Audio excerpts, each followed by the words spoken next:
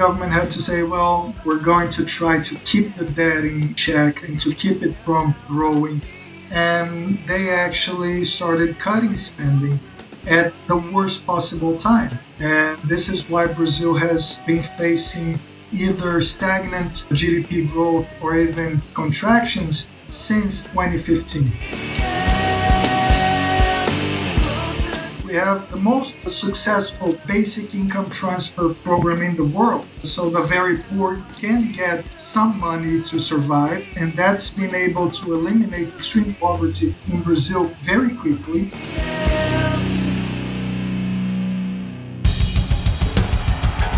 What I have said is that this campaign is not just about electing a president. It is about making a political revolution. MMT. Taking money from our children and borrowing from China. People are dying. Is the program so critical it's worth borrowing money from China to pay for it? And if not, I'll get rid of it. Stop lying!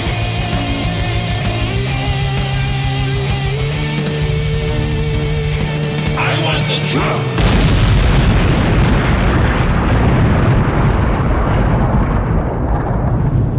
Now let's see if we can avoid the apocalypse altogether.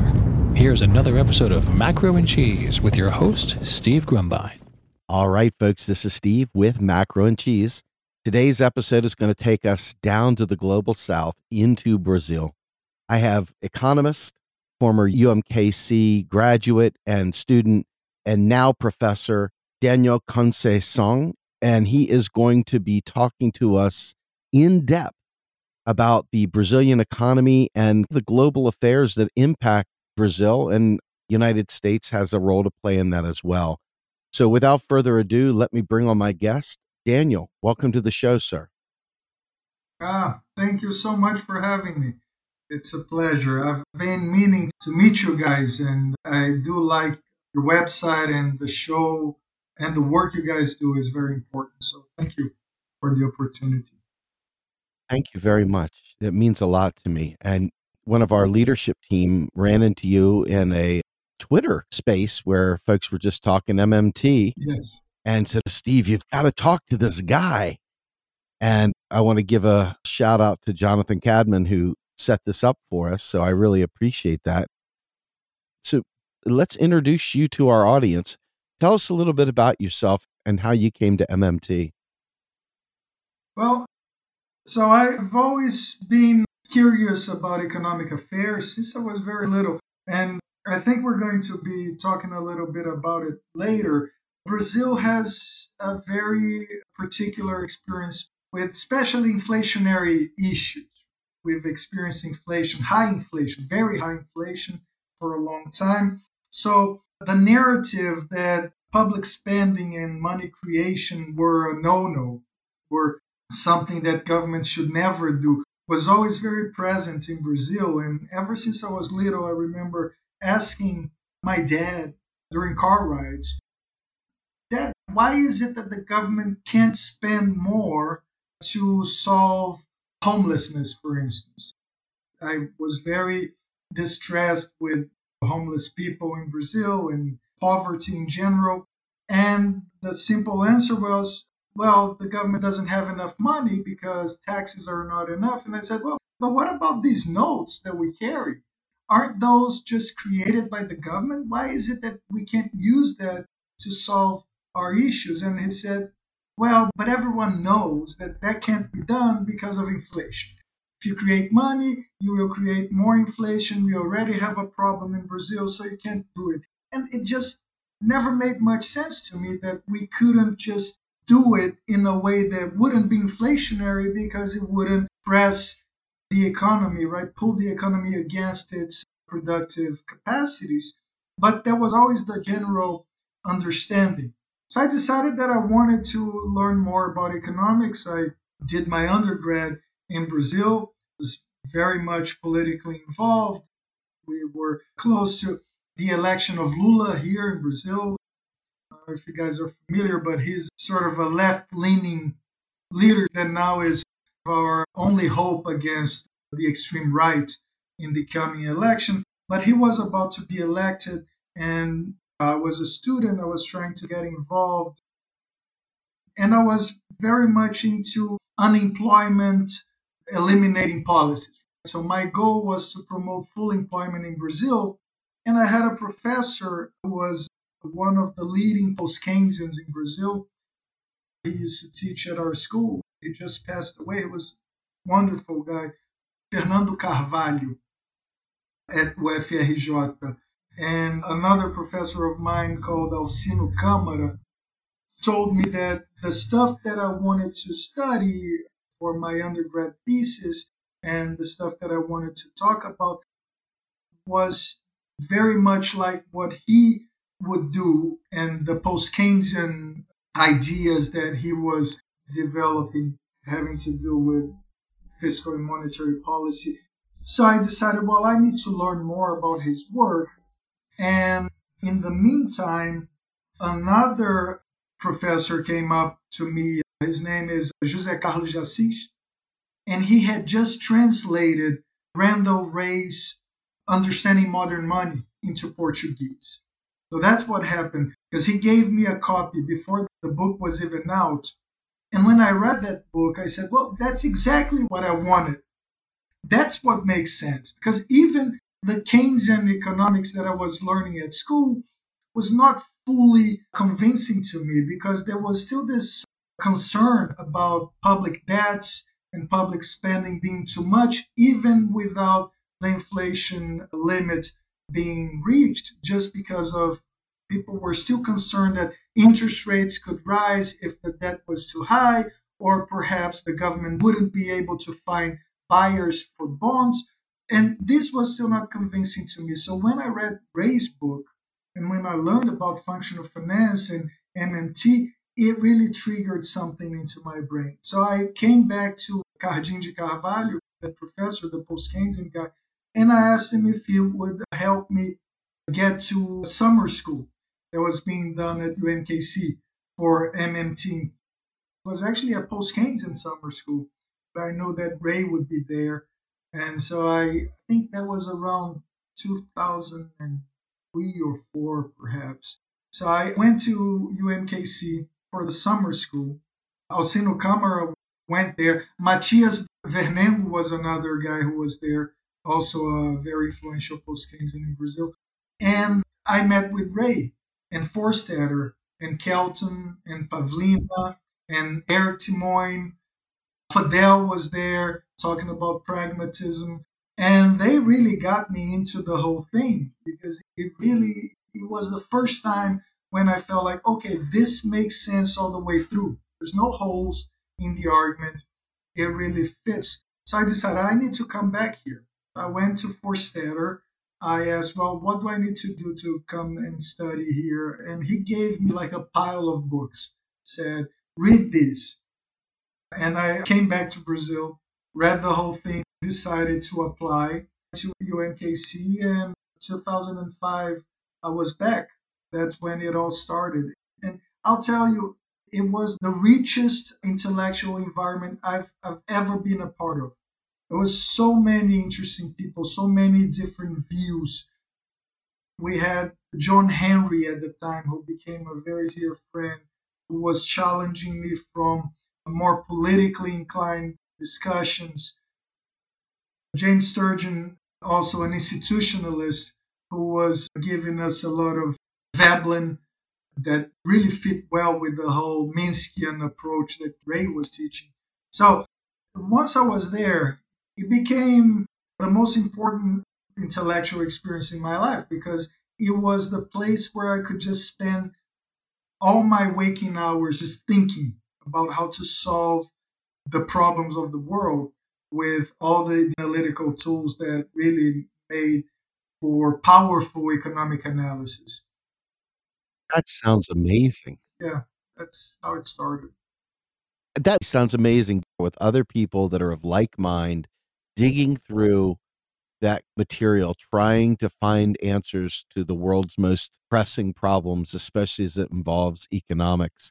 And the little bit that I do know with that whole heterodox intersectional curriculum, you're looking at a lot of things, not just economics. You guys are looking at history, philosophy, a host of other disciplines to understand why economics even matters and how it plays a role in those different areas and how they influence economic discussions.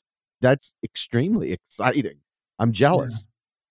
Yeah. I'll tell you, Steve, we really did. We went all over the place. You guys had Eric Dean Yes. in one of your podcasts, right? Oh, yes. We dove for a couple of years into studying human nature in a way that was almost unthinkable in any other place.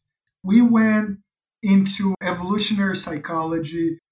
Eric discovered some stuff from someone who I ended up getting to know at Knox College, a psychologist, who I'm forgetting the name, but something that we brought into the Veblenian analysis of human nature that we were developing. We were simulated into doing this kind of stuff, these inquiries. It wasn't just about economics. We were really trying to discover pretty much anything that we could think of. So, yeah, it was a blast. It was a wonderful, wonderful time there. We even had a band. We called it the Heterodox Bossa Nova Band that we started, Eric and I. That's awesome. What instrument do you play? No, I don't play. I was the weakest link, so I was singing, doing my best impression of Axl Rose at times, and at times I tried to do some bossa nova. But Eric is a heck of a guitar player, so he held the band together. We had a few others, someone who could play the drum very well. We even had a friend who could play the viola for a while. So it's basically just us jamming together and trying our best, but it was fun. Did you ever get to play with Bill Mitchell? No, I went to one of his concerts. So Bill is on a whole other level. No, he's a real, I think he plays the bass, right? I think he plays guitar. He might play bass. One way or the other, it's a stringed instrument. Yeah, it is. So, yeah. But I was impressed either way. Whatever he was playing, it was a very, very good band that I saw when I went to Newcastle. Very good. All right, so let's jump in. So I'm just going to give you my backwards American view of what I've heard about Brazil, and let us get started with that, because for me, Sure. as an individual trying to travel around the world, at least intellectually, and bring in voices and guests that have these different perspectives, one of the big challenges is that places like Brazil are thrown in our faces as we try to move forward here in the US as print more money, echoing what you heard from your own father. But one of the things that comes out in the news is you don't want to go to Brazil. People are getting kidnapped. They're being held for ransom. It's really bad there. The poverty is bad. It seems like there's no real law and order. It's not a safe place to be. Then number two is we've got to go to Brazil. The number one industry there is plastic surgery, so everyone's beautiful. The oceans are beautiful. The Amazon is beautiful. All these amazing natural treasures are just absolutely spectacular. However, you've got this guy, Bolsonaro, who is a fascist. So none of them seem to really capture what Brazil is all about. I've never been to Brazil. Tell us a little bit about Brazil. What is Brazil all about? Yeah, so we haven't been well, I'd say, since at least 2018, after the election of our own version of Trump. This type of trauma is similar to what you guys experienced by electing the very worst creature that you can imagine as president. That's been very traumatic. So we've sort of seen the dissolution of much of our institutions that used to hold civility and a functioning country together. A lot of our policy tools have been destroyed or weakened, and public companies that are very key to our economy have been either privatized or are under threat. So these things are traumatic. But in a sense, we're still holding together. And so it is true that Brazil is very unequal. There is extreme poverty here. that creates a lot of tension. So a lot of places are violent. If you come here as a tourist, yes, you will be at risk of being mugged, perhaps worse, but it's comparable to most other uneven countries. I actually, when I went to see Bill Mitchell, I almost got mugged in Sydney. I went into the wrong street, and a couple of street kids asked me for my valuables, and I just ran. So it happens. It happens more here because there's more poverty and things are more unequal. And it's been getting worse since at least 2014, actually. So it's not all Bolsonaro's fault. You might say it's a manifestation of things that were getting worse since 2014.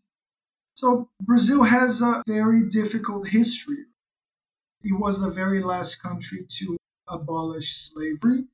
It's been always a very intensely dependent economy. So it imports a lot of its basic capital goods, its basic inputs for industry. And that makes us very dependent on foreign money, and therefore it's not as easy to do effective policy here as it would be in other countries. But even still, if you take, starting in 2003, for example, when Lula won the election, even with all of the concessions that the Workers' Party government made to the liberal agenda, to the austerity agenda, even with that, they were still able to create an environment that reduced a lot of poverty, basically by giving people money. We have the most successful basic income transfer program in the world. So the very poor can get some money to survive, and that's been able to eliminate extreme poverty in Brazil very quickly.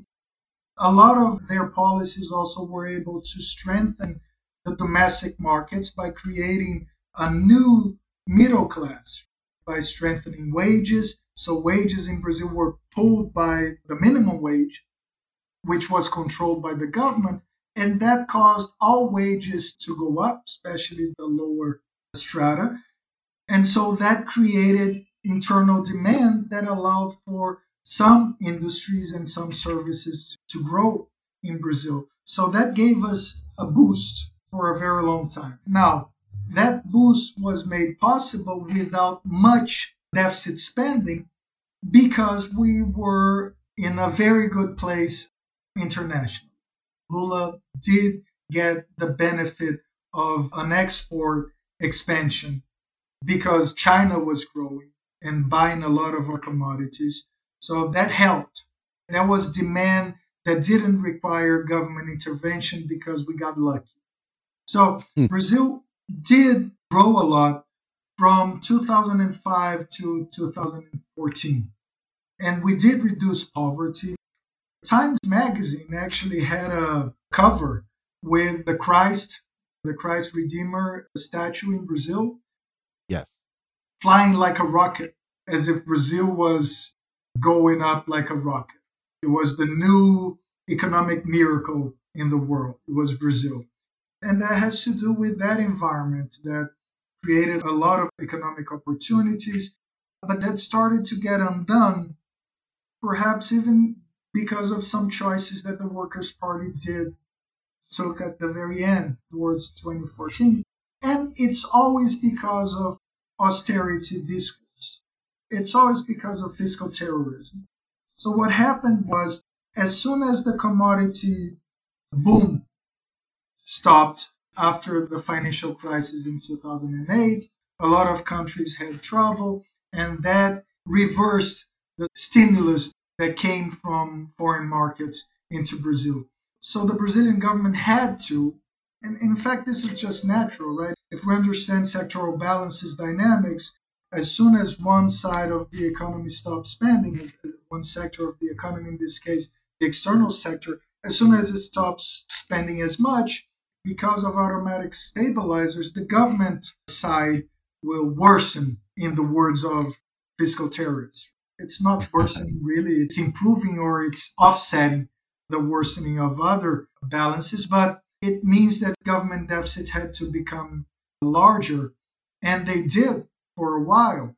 And instead of embracing that as the inevitable solution for recessive shock, the government decided to hide that and to deny it and to try and find other ways of stimulating the economy. So, for instance, they tried to use private credit creation with publicly owned banks to try to boost private spending at the same time.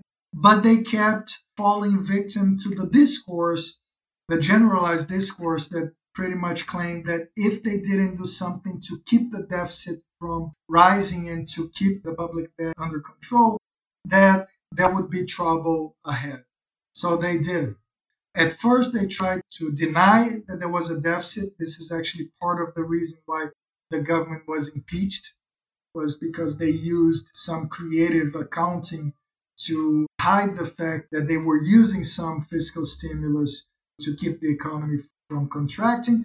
But once there wasn't an alternative anymore, and it has to do with the choice of accounting indicators that the media chose. This is an aside, but it used to be that the Brazilian media would complain against the net debt of the government, right? And that would not be affected by whatever the government could call an acquisition of an asset. So all intervention in exchange rate markets wouldn't show up just because dollars were coming in as money and then bonds were being created. And even public investments wouldn't be a problem under that accounting choice. But then they shifted to the gross debt. And that made it unavoidable for fiscal expansion to show up as rising debts. So once they did that, the government had to say, well, so we're going to fight this. We're going to try to keep the debt in check and to keep it from growing. And they actually started cutting spending at the worst possible time. And this is why Brazil has been facing either stagnant GDP growth or even contractions since 2015. That's because the government made a choice to cut spending at the same time as foreign demand was falling. And ever since then, Brazil has been worsening again in every way. Unemployment has started to grow again, and poverty and inequality have become much worse. So I used to be optimistic until 2014. Not anymore. Things got much, much worse since then, economically and socially. So what happened to Lula? It seems like this guy was heralded around the world and then he's not in power anymore. What happened? Well, so he came to the end of his term because here you can only run twice in a row. And so once he finished his last term, he chose a woman to replace him. Now, remember that he's always been under attack by the corporate media. And they actually made some mistakes. The party as a whole didn't really go against the established rule of policy making. So there used to be a scheme that was employed by the previous government from Fernando Henrique Cardoso to pretty much buy support for the government's agenda. This used to be the rule. Everyone did it. And the way they did it was helping campaigns or finding a way to give money to the people in Congress who could support the agenda. This was the very first scandal that Lula faced. It was called Mensalão, the big monthly payment scheme, if you would. And that was just a way of Workers' Party buying support from corrupt congresspeople who wouldn't support the policies otherwise. It's actually very similar to what Abraham Lincoln did when he had to buy support for abolition. He started trying to get support from people who would support abolition, and he reached a limit. And then he looked for people who would accept maybe a position in government. And then at the very end, this is what the movie Lincoln shows, he had to just buy support, basically giving money. That's exactly what Lula did. He found people to buy support for his agenda. Now, he's never been directly shown to be involved in this, so I can't really say, well, it was Lula's thing.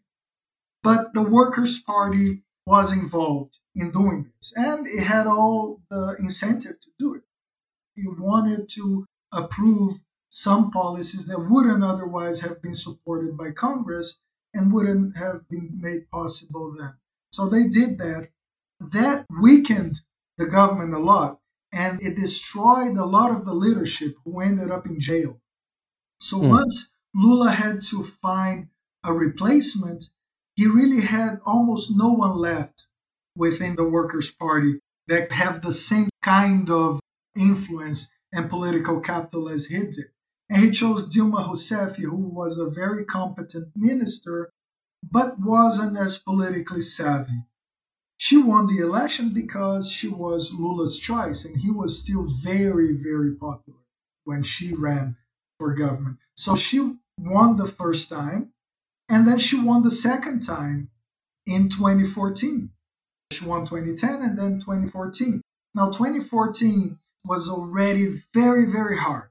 She almost lost. It was actually an election that was decided by, even if it was a percentage point, maybe that's too much. Wow. And the right-wing candidate, Aécio Neves, knew that he could destroy Dilma Rousseff and her government. She was very, very weak by then. A couple things had happened.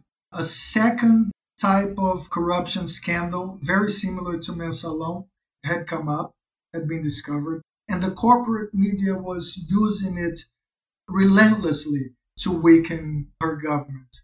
So what they did, this was relentless. Every day you would see the main TV channel here, a combination of Fox News with MSNBC. Imagine that they're both combined into one corrupt institution. That's Global TV for you. And Global would basically run on the news every day something that would show that the Workers' Party government was the most corrupt thing ever in the history of the world. And that created an environment for everyone who was already dissatisfied to say, well, we can't take this anymore. It started actually with the leftist movement calling for more public investment, if you believe. That was 2013. Because something else happened. Brazil was supposed to host the World Cup and the following Olympics. In 2014, we would have the World Cup, and then 2016, the Olympics. And that had happened all because of Lula and how Brazil was viewed as the darling of the world. So Brazil was to host the two main sports events in the world. And in order to do that, there was a lot of public investment to build stadiums, infrastructure. But mind you, most of those investments are benefiting a very small part of the population. It's seen as wasteful because much of it really is materially wasteful. You're building stadiums for a couple of matches and then they'll never be used again. Or you're building transport infrastructure for a part of the city that is already very well serviced. And that created a lot of dissatisfaction. And so people took to the streets and asked for more public investment, especially with an increase in bus fares that students were mad about. So they went to the streets, they protested a little, they fought the police. The police came back with a very violent response, and that got more people pissed. So they went to the streets. And all of a sudden, you had millions of people taking to the streets and saying that they didn't want the government to spend on stadiums. Instead, they wanted the government to spend on hospitals and schools and those sort of things. Still a very interesting and justified protest. Yeah. But yeah. when that combined with this whole story that was being told by the media, that this was the most corrupt government ever because of the new scandal that had to do with Petrobras, the oil company, and the same type of public money being used to buy support from corrupt politicians, that exploded into, instead of people protesting for more public spending, it slowly devolved into people just protesting corruption. And that was very much shaped by the media, because as soon as they would report the protests, they would say, well, those people are there because of corruption. So in the end, they convinced most people that they were there because of corruption. And this is what's most revolting for me. The response from the Dilma government to all of that commotion, which basically was still motivated by the lack of public investment, was to commit to a fiscal sanitation reform. So she basically committed to reducing public spending and to rein in the public debt and the deficit. And that was the end of the government. Because as soon as she did that, she introduced the most devastating recessive shock in years. And that was combined with the slowdown of foreign demand as well.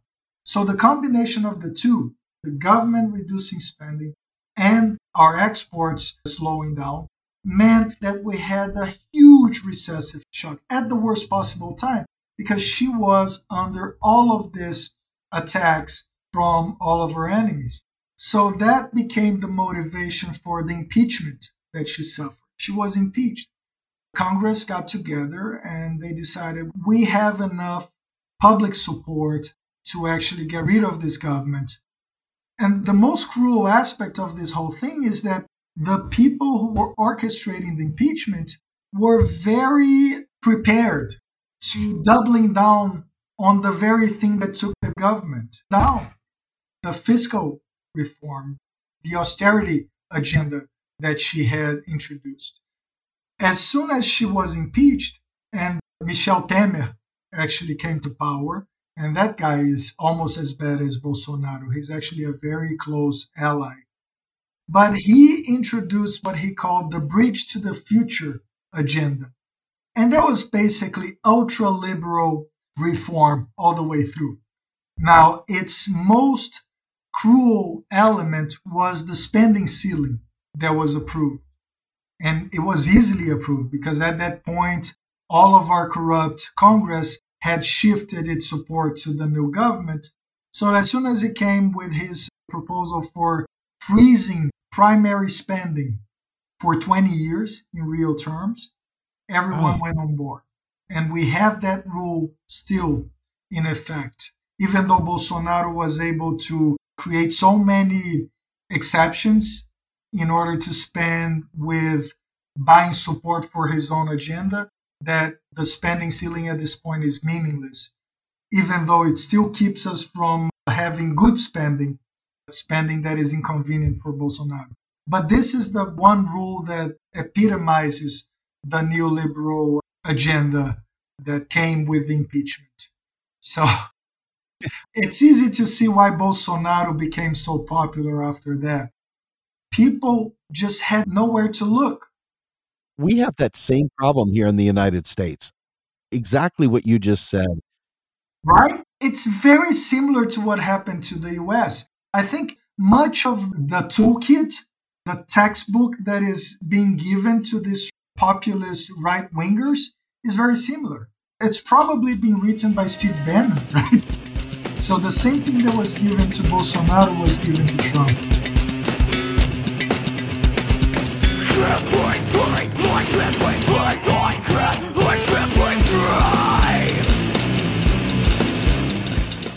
You are listening to Macro and Cheese, a podcast brought to you by Real Progressives, a non-profit organization dedicated to teaching the masses about MMT, or modern monetary theory.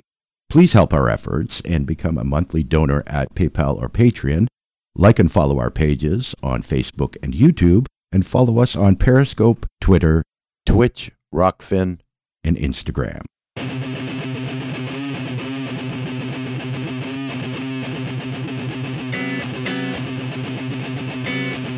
my tolerance, trying my patience, and never will you see me. It's just another one waiting. I'm tired of the lies you tell me. Lies you tell me. It's just my tolerance, trying my patience, and never will you see me. It's just another one waiting. I'm tired of the lies you tell me. Lies you tell me. But the conditions that led to Bolsonaro were a neoliberal regime that had gone to austerity and once again created all these problems in the name of being responsible. And we have all these people before we had Trump dealing in austerity. And then that led to Trump. And now we've got the guy we were all pushed to the edge to vote for this neoliberal center-right candidate in Biden, who in no way embodied any of our sensibilities. But here is this man that can barely tie two words together that was elevated as the answer to Trump. Now he's celebrating 1.3 trillion in deficit reduction. And if you think Trump was bad, wait till you see what comes next. I don't know why people don't understand that when you advance neoliberals are like steroids, fertilizer for fascists. Exactly. Perfect. Because when you are supposed to be the one providing hope with public services, debt relief, the grown-up solutions for environmental justice, and you don't do it, where do you turn? You start becoming libertarian. You start saying, I got to look out for me. And this is what Democrats in our country do. And unfortunately, a lot of good Democrats won't admit what I just said. And because of that, we're doomed to repeat it. And I imagine in Brazil, where you are typically jerked around by global powers like the United States, and I want to get into that in a second, I imagine it's even more challenging to get through this. Let's jump away from politics momentarily and dive into the currency of Brazil. Does Brazil have a peg currency? Is it free floating? What is the unit of account? And you mentioned the sectoral balances. What is the position currently? Are you guys in debt to the IMF? Are you on your own? Are you freestanding? What does Brazil look like today? Yeah, this is key. And this is something that I've been stressing whenever we debate developing countries in general, is that we have to be very careful with claiming that a sovereignty itself can be limited. Brazil is fully sovereign in the sense that we today have full control. The Brazilian state has full control over the rules of the game, the monetary system. So Brazil has its own money of account, and the currency that is perfectly correspondent to this money of account is a state debt. So that means that only the Brazilian state can create the reais, and therefore it has full monetary sovereignty to make choices. So that's the key. Now, it also makes it much easier for us to do policy that we don't have a pegged currency, so that we made no promises to deliver anything other than reais to whoever holds reais debts, reais denominated debts.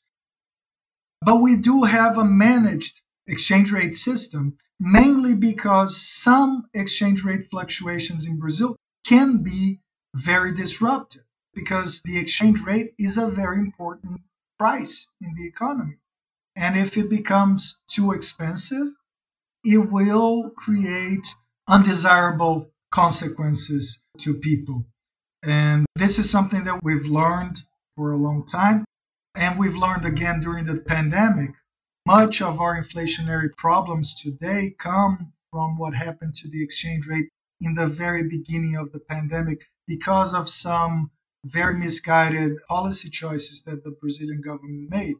But with that said, we used to be very exposed because of dollar-denominated public debts. And since 2003, we've reversed this situation for the government. That's the main thing. So the Brazilian government is actually a net creditor at this point with the IMF. It's been able to eliminate all of its debtor positions to the IMF, and it in fact has very healthy reserves, foreign reserves, in its central bank. So this is something that gives us some autonomy in the sense of policy making. Unfortunately, we do have a lot of private debts that are denominated in dollars. And this came actually because of some very bad policy choices that even the Workers' Party governments made. Actually, it has more to do with what was done since the Workers' Party was deposed, because we used to have this very strong and active development bank that would give loans even for importers. And those would be subsidized, mainly having to do with regards to the exchange rate. But anything that could be acquired in reais would be acquirable in reais, because you could always get a loan from BNDES to do your investment in reais. So that meant that only if you needed to import something, you would have to acquire dollar debt. And if that was intermediated by BNDES, even better. So that made it much simpler, much more under control. If you didn't have any company just seeking loans in dollars to make purchases in reais. But ever since the more liberal government took over, it actually started stimulating companies to look for dollar-denominated loans, even if their expenses were in reais. And that had to do mostly with looking for the cheapest loan possible. So since dollar loans were cheaper, the exchange rate was lower, a lot of companies simply went and looked for those loans, even though they didn't need dollars at all. So they basically sold the dollars here to get those loans, to make their purchases in reais. Now, that created an inflow of dollars during those times, so it helped to keep the exchange rate low, but it also increased the exposition of those balance sheets to future dollar fluctuation. Because now we have a demand for dollars from those companies that are indebted in dollar terms that is very inflexible to the exchange rate. If you owe dollars to a creditor, you have to get those dollars, regardless of the price of those dollars in your own currency. So that creates an exchange rate difficulty. It makes the demand for dollars a lot less exchange rate elastic. And therefore, if you have an exchange rate shock, it means that it will be much harder to get rid of the shock just by creating offsetting choices within the economy. So it's a problem. So when the wealthy buy a U.S. product or they buy some other foreign product and Brazil doesn't have reserves, let's say, to cover the purchases of the bourgeois desire for import. I spoke recently with Olaf Margesson of Iceland, who spoke about this very phenomenon happening as well. With countries that are in similar situations, the most wealthy has effects that most people don't consider, and that is the reserves required to clear those payments. It never dawned on me that private credit, in terms of those kinds of purchases, could have that kind of an impact on a country as a whole. Can you explain that a little bit more? It feels like this is an important thing to draw out. Yeah, this is the key. So when we're dealing with the exchange rate, basically what you have is supply and demand of those different currencies. So when someone in Brazil wants to buy a foreign good, it has to get the dollars. And the way that you will try to get the dollars is to supply reais. So you basically sell your domestic currency to someone who wishes to get that currency. And if there is no currency available in the exchange rate market, what will happen is the price of the currency that is being demanded will go up. So if you don't have reserves, or in a different sense, if the central bank doesn't wish to supply reserves to clear that demand for additional reserves, nothing else will happen other than the price of those dollars will go up. If that demand for dollars comes from people trying to buy luxury imports, that's a problem because it will also make everything else that is affected by the exchange rate also more expensive. So you want to try to keep that in check. But ultimately, if whatever is being demanded becomes too expensive, the people trying to buy it will stop trying to buy it. And this is what I mean by some demand for the dollars are exchange rate elastic. So as the exchange rate goes up, that type of demand will eventually go down. Hopefully it will go down sooner. Now you have a good point that when that type of demand comes from people who are very wealthy, it might take a very, very sharp rise in the exchange rate in order for them to give up buying whatever they're trying to buy, and that's a problem. But it's much, much worse when it comes from people who are trying to pay debts. And that's why you don't want your government to accumulate debt that is denominated in the foreign currency and the private sector. When both of them are trying to get foreign currency to pay for loans that are denominated in those foreign currencies, they will keep trying to buy that currency no matter the price until they maybe default. But that's an extreme limit that is not acceptable mostly to anyone. So this is actually something that explains very well the hyperinflation dynamics of very indebted countries that had very much indebted governments, like the Weimar Republic in Germany. That's a good example. They simply owed too much pounds and gold, and so they couldn't get away from acquiring those currencies if they weren't being generated within the exchange rate market. And the other example is the Brazilian inflation that also came from the accumulation of foreign debts. And this is something that we don't have right now in Brazil. We do have private debts, and that will be tricky to deal with, but we don't have public debts anymore. So the government will not keep trying to outbid the supply of dollars. Now, this is all without central bank intervention. So the reserves under this situation that we're describing, they're just being kept aside. The central bank is not using them to offset exchange rate movements. Now, it could use its reserves to do that, which in fact it does every once in a while in Brazil. During the pandemic, what we had was the demand for dollars went up very sharply, mostly because of speculative decisions. It had nothing to do with imports of goods and services. It had to do with imports of financial assets. So it was all about people who had reais and decided that it was a better idea to acquire other currencies and assets that were denominated in other currencies because they very correctly and self-fulfillingly expected the real to become less valuable against other currencies. And so that was a difficult movement for Brazilians to deal with because it put a lot of pressure on our exchange rate. And had very little to do with that type of demand for goods and services, even capital goods and technologically unavailable inputs. It was mostly capital flight that put us in a rough spot. With the public space now not contingent on foreign reserves and foreign debts, what does it mean to be a citizen of Brazil? What comes with that? What kind of public spending, what public services come as part of your right as a citizen?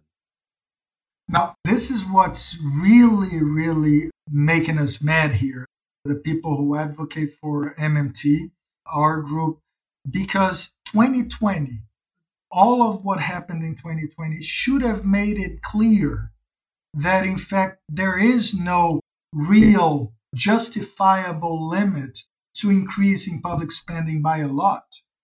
And so what happened in the pandemic is we had a depressive shock that even with all of those exchange rate difficulties was very, very effectively offset by a huge increase in public spending. Now, mind you, at the same time as taxes had collapsed, and at the same time as the financial sector asked for a bailout, because the banks were very, very worried that if all of the families and companies in Brazil went bankrupt because of the pandemic, that they would follow suit. because most of their assets were liabilities of companies and families.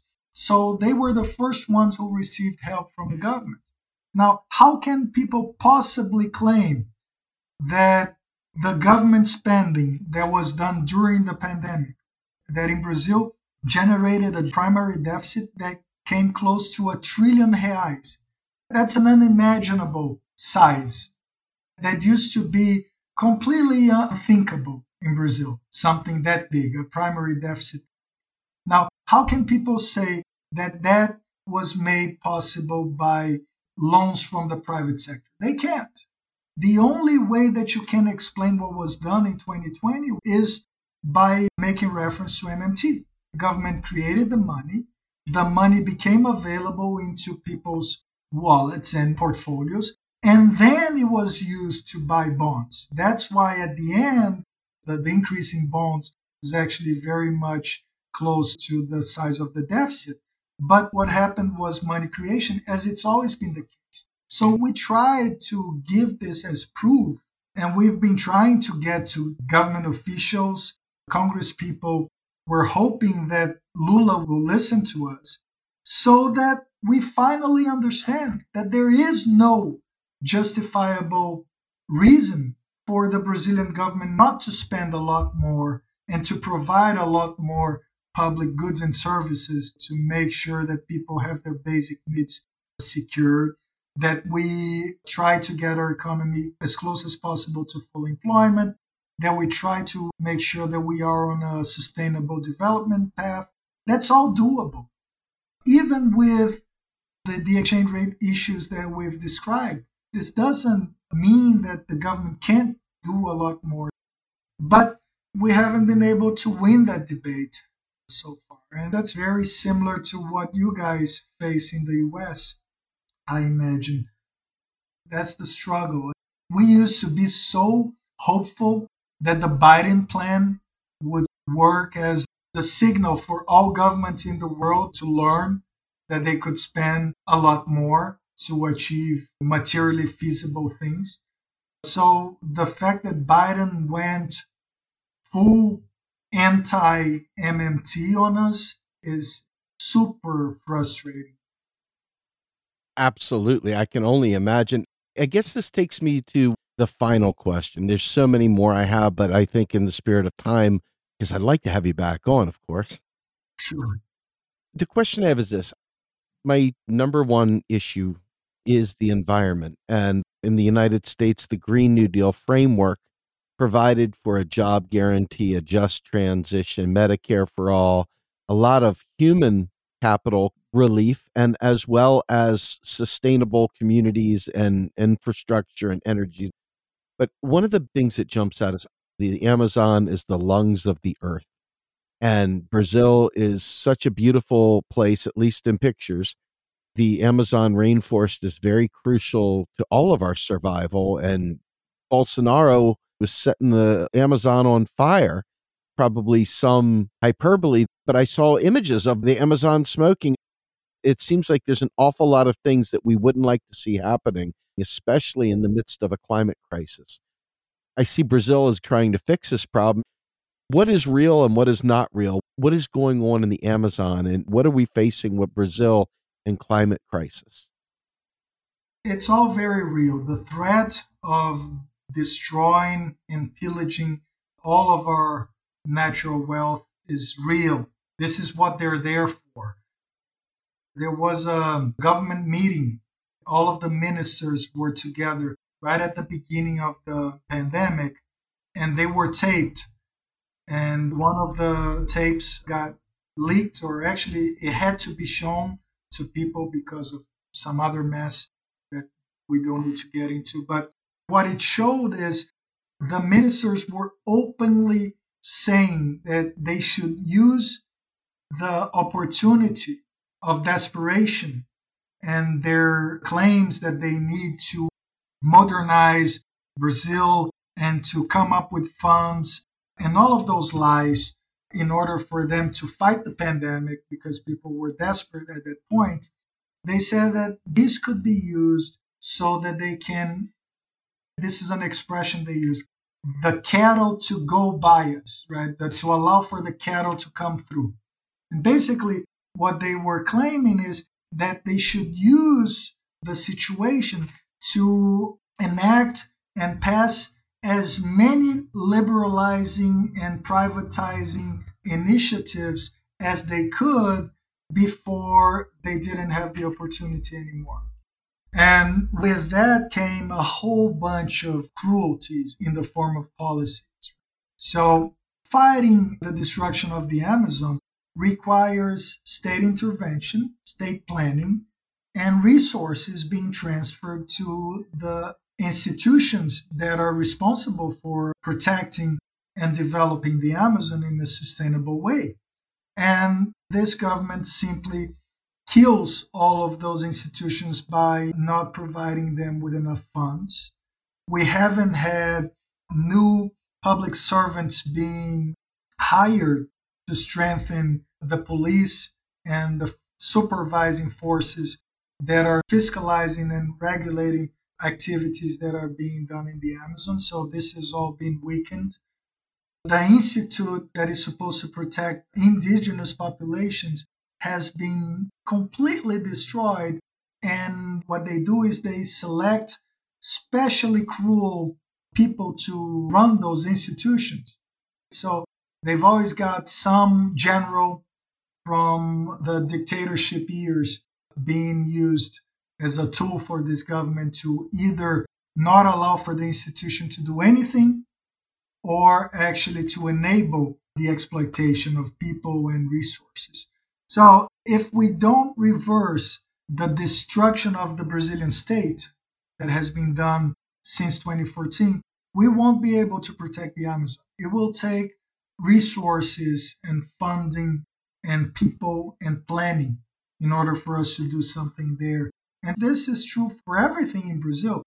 In a way, we were very well equipped to building a functioning welfare state in Brazil. We have the institutions. Our education system is supposed to be all public and universal, even though our public universities are not able to provide education for everyone, but they are doing as good a job as any to keep access for the Brazilian poor so that they can have higher education. And this is something recent. When I was a student, most of my colleagues were either rich or upper middle class. And I went to a public university. But since our public universities are very good and much better than the private, at least so far, most of the entrance exams, in order for you to be able to get the opportunity to go to a public institution, you could only be approved if you went to a very good private school. So this used to be the way by which the elites kept the poor from enjoying the very good universities that the state could provide.